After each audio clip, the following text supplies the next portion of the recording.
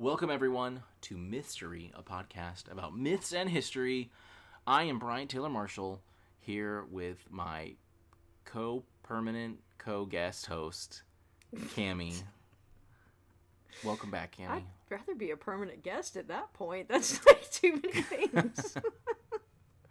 But thank you. Anytime. So, we have our first part 2 of an episode. We're following up from our story of Ali Baba and the 40 Thieves. I'm still here, so everything went well. Yeah, she's talking. So we're a selected story from the Arabian Nights Anthology collection. And so now we're going to finish out the story of Ali Baba and the 40 Thieves, and then we'll kind of talk about some of the history behind the evolution of the stories and things like that. So, dude's, his best friend's dead, got sewed up. His brother. Yeah. Oh, it was his brother? Yeah, his brother's kind of mean to him, though, so I don't know if they were friends at all. Oh, okay. But he was the rich one, right? Yes, Qasim was the rich one, yeah, and he's dead now. Right. And we just left off where Morgiana, who was... the slave of Qasim. Yeah, Qasim's slave, who was very smart, and she went to the cobbler to have Qasim's body sewed up because it was cut into quarters. Right. So, let's start back in the thieves' lair. So the captain dressed one of his men as a merchant and told him to inquire at the local city of anyone's recent death, because when they went back to their lair, they found that the body was missing. And so was more of their gold, mind you. And basically they knew someone had access to their treasure room. Right. And they assumed it was just one person, though, so they just wanted to make sure of that. So they dressed this guy up, and shortly upon entering the city, he met the cobbler, because he got there right as the sun was rising, and the cobbler's shop was the only one open. The cobbler was very eager to tell him about a body he had just sewn together recently. So Morgiana's trick didn't work exactly how she planned it. The robber ended up, because the cobbler told the robber that he had been blindfolded, and he wasn't sure which house he had gone to. So the robber ends up blindfolding him, and the cobbler was able to lead the man back to Qasim's door. Yeah, even after all the turning about and everything. I mean, he'd lived in the city for years. He probably smelled stuff. He knew where it was and that kind of thing. So the thief ends up marking the door and with chalk, and he was so excited about this that he ran back to tell the thieves about his discovery. So all the robbers end up dressing as merchants. They go into town themselves. We're going out tonight, boys. But they found that several doors had been marked in the same manner. Morgiana had noticed the mark on Qasim's door and marked all of the other doors in that same area. And so that first robber, they were like, "You're a dumb idiot. We're going to kill you now." So they killed him. So it's Ali Baba and the 39 Thieves. Yes. And this, if this kept repeating, they wouldn't have had any issues, really. But they wised up after the second man was sent. And he sort of repeated the process, because they knew that the cobbler had been spoken to. And so he comes in just after dawn. Is that right? Dawn. And he goes, finds the cobbler, blindfolds him. So this time, the second man, he was like, "Oh, I know what's wrong. He just marked this door with regular chalk. I'm going to mark the door with red chalk." And so he does. Got him. But Morgiana found the mark and marked all the doors with red chalk as well. She's playing them. Yeah, she definitely knew something was up. So this man goes back. He brings all the thieves back with him. Look what I did. Oh no. And they kill him too. Right, yeah. So it's Alibaba and the 38 Thieves. Yeah. Then the captain himself repeated the process. So he goes in, he finds the cobbler. But this time, instead of marking the house, he ends up committing the house to memory. And he and his men, all dressed as oil merchants, bring 37 empty oil jars and one full oil jar with them into town. Each man crawled into a jar just outside of the town. Mm-hmm. And the captain loaded the jars up and brought everything into town. So this is like a Trojan horse situation. It is exactly like a Trojan horse situation. Yes. I don't know if some of this was taken from inspiration, that, maybe. But or maybe Odysseus got the idea from this story. Who knows? Yeah. Who knows which is older? Yeah. So the captain was to give them a signal when they were ready to strike, because they knew which house they were going to now. And each man would cut himself out of the oil jar and attack Alibaba. So the captain first has to get to Alibaba's house and win his respect or whatever, so he can stay there. So he basically goes in, finds Alibaba, begs him to let him stay at the house, and Alibaba, being a nice guy, agrees. The captain even dined with them, but he requested no salt be put on his food. That's important later. Mm-hmm. That night... High blood pressure. Right. That night, as Morgiana was doing her nightly chores, she ran out of oil in her lamp, and she went to retrieve some and heard a voice coming from the oil jars. What's going on with these 38 oil jars? She quickly realizes what's going on, and she assures the voice, donning the captain's accent, that she would tell them when everything was ready. She can imitate a grown man, but can't tell Cobbler to shut the hell up and stop going out. Well, she gave him the gold. She assumed that was enough. That's but, true. If you offer him gold, obviously he's going to do whatever he wants. So she found the jar that actually had the oil in it and took a huge pot of it back to the house. Mm-hmm. She lit her lamp and then boiled the oil and brought the burning substance back and poured it into each jar, killing the 37 men.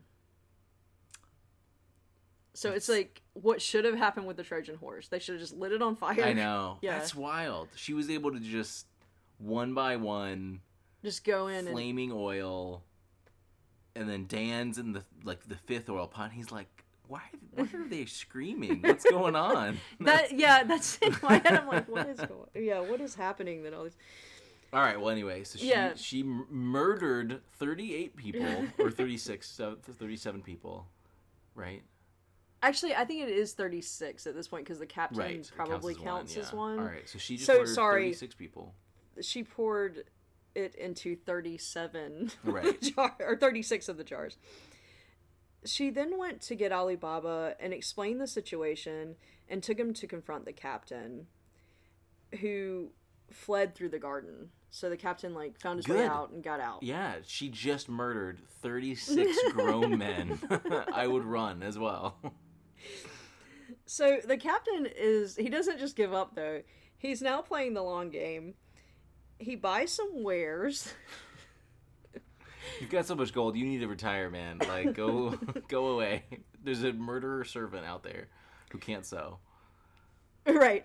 But can kill unabashed. So yeah, he buys some wares and he sets up shop in town. Okay. And he's disguised himself somehow. I would think Alibaba's seen this guy twice now. Right. Whatever.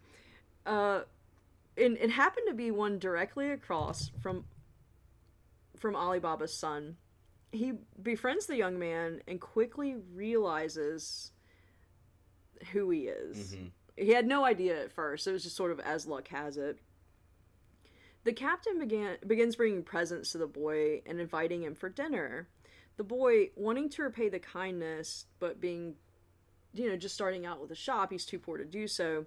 He speaks to his father, and they both agree that on Friday they will have the man over for dinner at Ali Baba's house. The captain refused the invite, saying he didn't eat salt. Ali Baba went to Morgiana and asked her not to put salt in the food. She thought that was very odd, so she went out to get a look at the man who didn't eat salt. She immediately recognized the captain that Ali Baba couldn't recognize, even though he had several conversations with him. But she recognized him for who he was and devised a plan. I love this. Yeah. She dressed as a dancer, and when dinner was over, she danced over to the captain and to Ali Baba and to his son, and they like gave her coins for dancing for them and blah blah blah. Right. But then, to everyone's horror, she pulls out a dagger. Oh no. Yeah, and jumps into the air and stabs the captain in his chest. What the hell? Yes. Morgiana. This really should have been Morgiana and the 40 Thieves. Yeah. On Ali Baba. Morgiana murders 38 people in less than 24 hours. Oh my god. I thought it was gonna be like, and then she snuck some salt in and killed him. She just jumps in the air with a dagger and stabs him in the chest. Yeah. Oh my god. So everyone's of course horrified.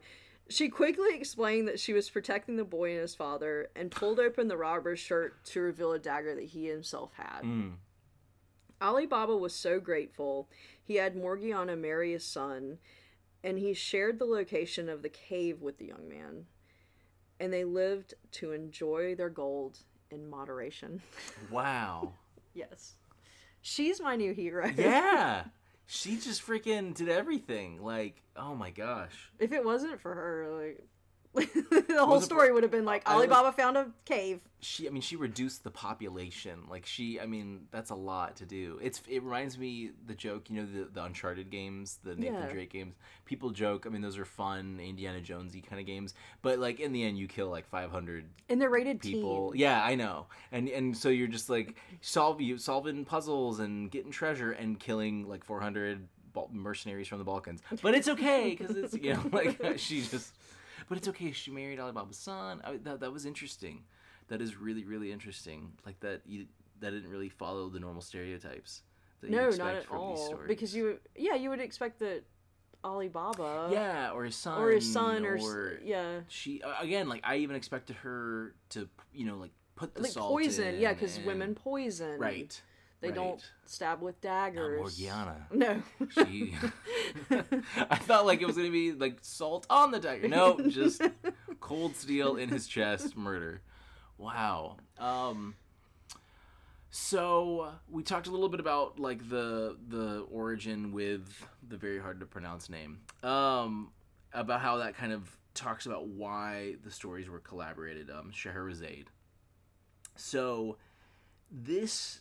The Arabian Nights, the 1001 Nights, as what it's, I think, more formally known as, it is this really huge collection that dates back, I think, like, the 7th century, the 9th century is kind of where the first references to this thing called 1,000 Tales, or 1,000 Nights is called, and it does kind of come from...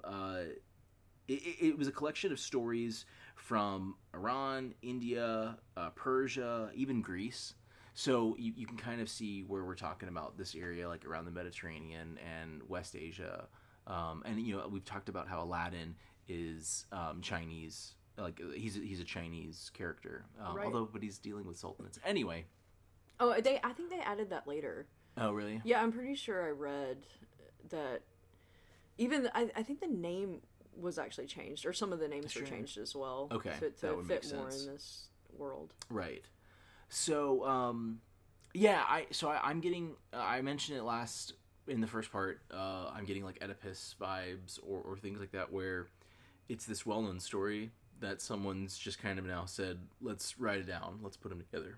And so, what I've sort of seen is that there were a few times where these guys wanted to collect these stories. So there were these. Let me see if I can get these names even like remotely right.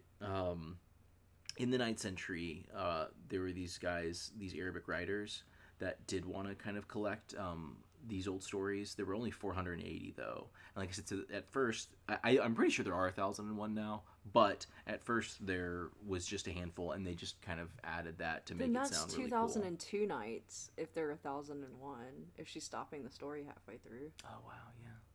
Maybe. Well, maybe, I guess if she begins the next story, oh, though, sure. yeah, maybe it would have to be 1,000. So, but yeah, it goes, there's a lot of these tales were folk stories that date back, into the BC. There's some really cool, like, old Persian and a lot of Indian elements that were included. It's really funny, though, because their setting is almost always Arabic or West Asian, and what's funny is that's not really.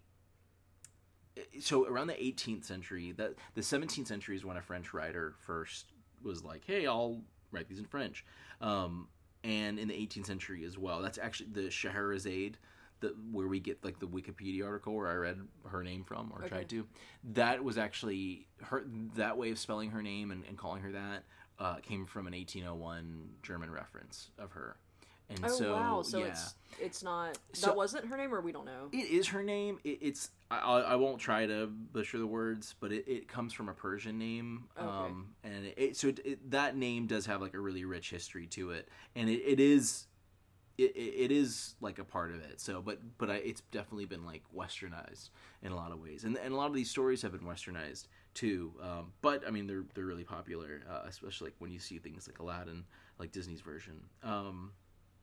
So, coming through the medieval era, or late medieval era, 17th century, 18th century, that's where it really got popular in Europe, and there was like an English translation that was done. What's kind of funny, though, or ironic, is that fiction during this period, from like medieval to 18th century, really wasn't popular in the Arab world, and especially like they report that even in the Arabic versions, like there was grammar mistakes and just misspellings that wouldn't have been used by popular writers from that time. So they doubt. I think a lot of it was that like the stories were almost like written in a non-Arabic world, not necessarily European, but then were kind of like transferred later. But in the end, there's now the way we know it, the 1,001 stories, and today they're super popular. I mean, when I started doing my research, I found like nothing but a bunch of like crappy Flash YouTube video animations that were these stories, and so I watched a couple of those to see which one I wanted to do, which story I wanted to do. Right, and but yeah, like so Wikipedia talks about this great thing. The Sufi teaching stories, which is sort of like Islamic mysticism, and it's essentially it's like folk tales, like that fairy tales that we know of, where it's Little Red Riding Hood, don't let wolves eat you. I don't know, but it's those stories that are trying to tell your kids. It was mostly just don't let wolves eat you. Make sure you pour hot oil if you hear it talking, stuff like that. So it's or enjoy things in moderation. Yeah, I know. Don't be a Cassim. Right. But yeah, so it's a weird. It's this huge amalgamation of a ton of different cultures, stories. Then it kind of got like filtered from the French writer, or this French dude, and then it got refiltered because even some of those stories were like translated back into Arabic, and so like it's wild. Oh, weird. Okay. Mm-hmm. Yeah. So like it went through several different iterations, and so I mean, like I said, look at how we have Aladdin today. That's the tales of Aladdin, Sinbad, and Alibaba those are like the kind of the popular ones. Right. And those predate the collection, but the collection is now the primary Nights. Source, that's basically what they are. Yeah. So it's really funny how it kind of made its way in that way. They don't really stand on their own. Yeah, I know. I'm really surprised I didn't see like Hercules or someone thrown in that mix. I mean, that dude's everywhere. like literally. But I mean, maybe I just didn't look hard enough. Well, there's a lot of stories to go through, so I don't know, fault you for that. I know, yeah, I know. I'll start watching the really crappy YouTube videos. But yeah, so 1001 Nights, a lot of rich like history there, but had this really weird warp later. It's kind of funny how it turned out, but yeah, I really liked your story, by the way. That was a really good like. I too love murder. Transliterate it. I know. Yeah. Gosh, that was really cool. That was a really fun way to mass to murder. put it. Really. It really was like a massacre. Like yeah. I don't think that's like, if I had a son, I wouldn't want him to murder someone or marry someone who's capable of murder on that level. But she did it. She can defend herself. Family, yeah, absolutely. And they certainly can't defend themselves. I know. So they need her. You know? Yeah. Jeez. All right. Well, guys, I think that wraps up today. I hope you enjoyed these wonderful tales of murder. It's very easy that we'll revisit this. I imagine like Sinbad or Aladdin is the next one we'd focus on. Sure. So maybe we'll visit that real soon. Let us know if you guys would like that sooner than later. If we can't think of anything else. But thanks for listening to Mystery. Again, you can always hit us up on Facebook or at mystery@gmail.com. Let us know how we're doing with ratings and reviews and all that good stuff. And we will catch you guys next time.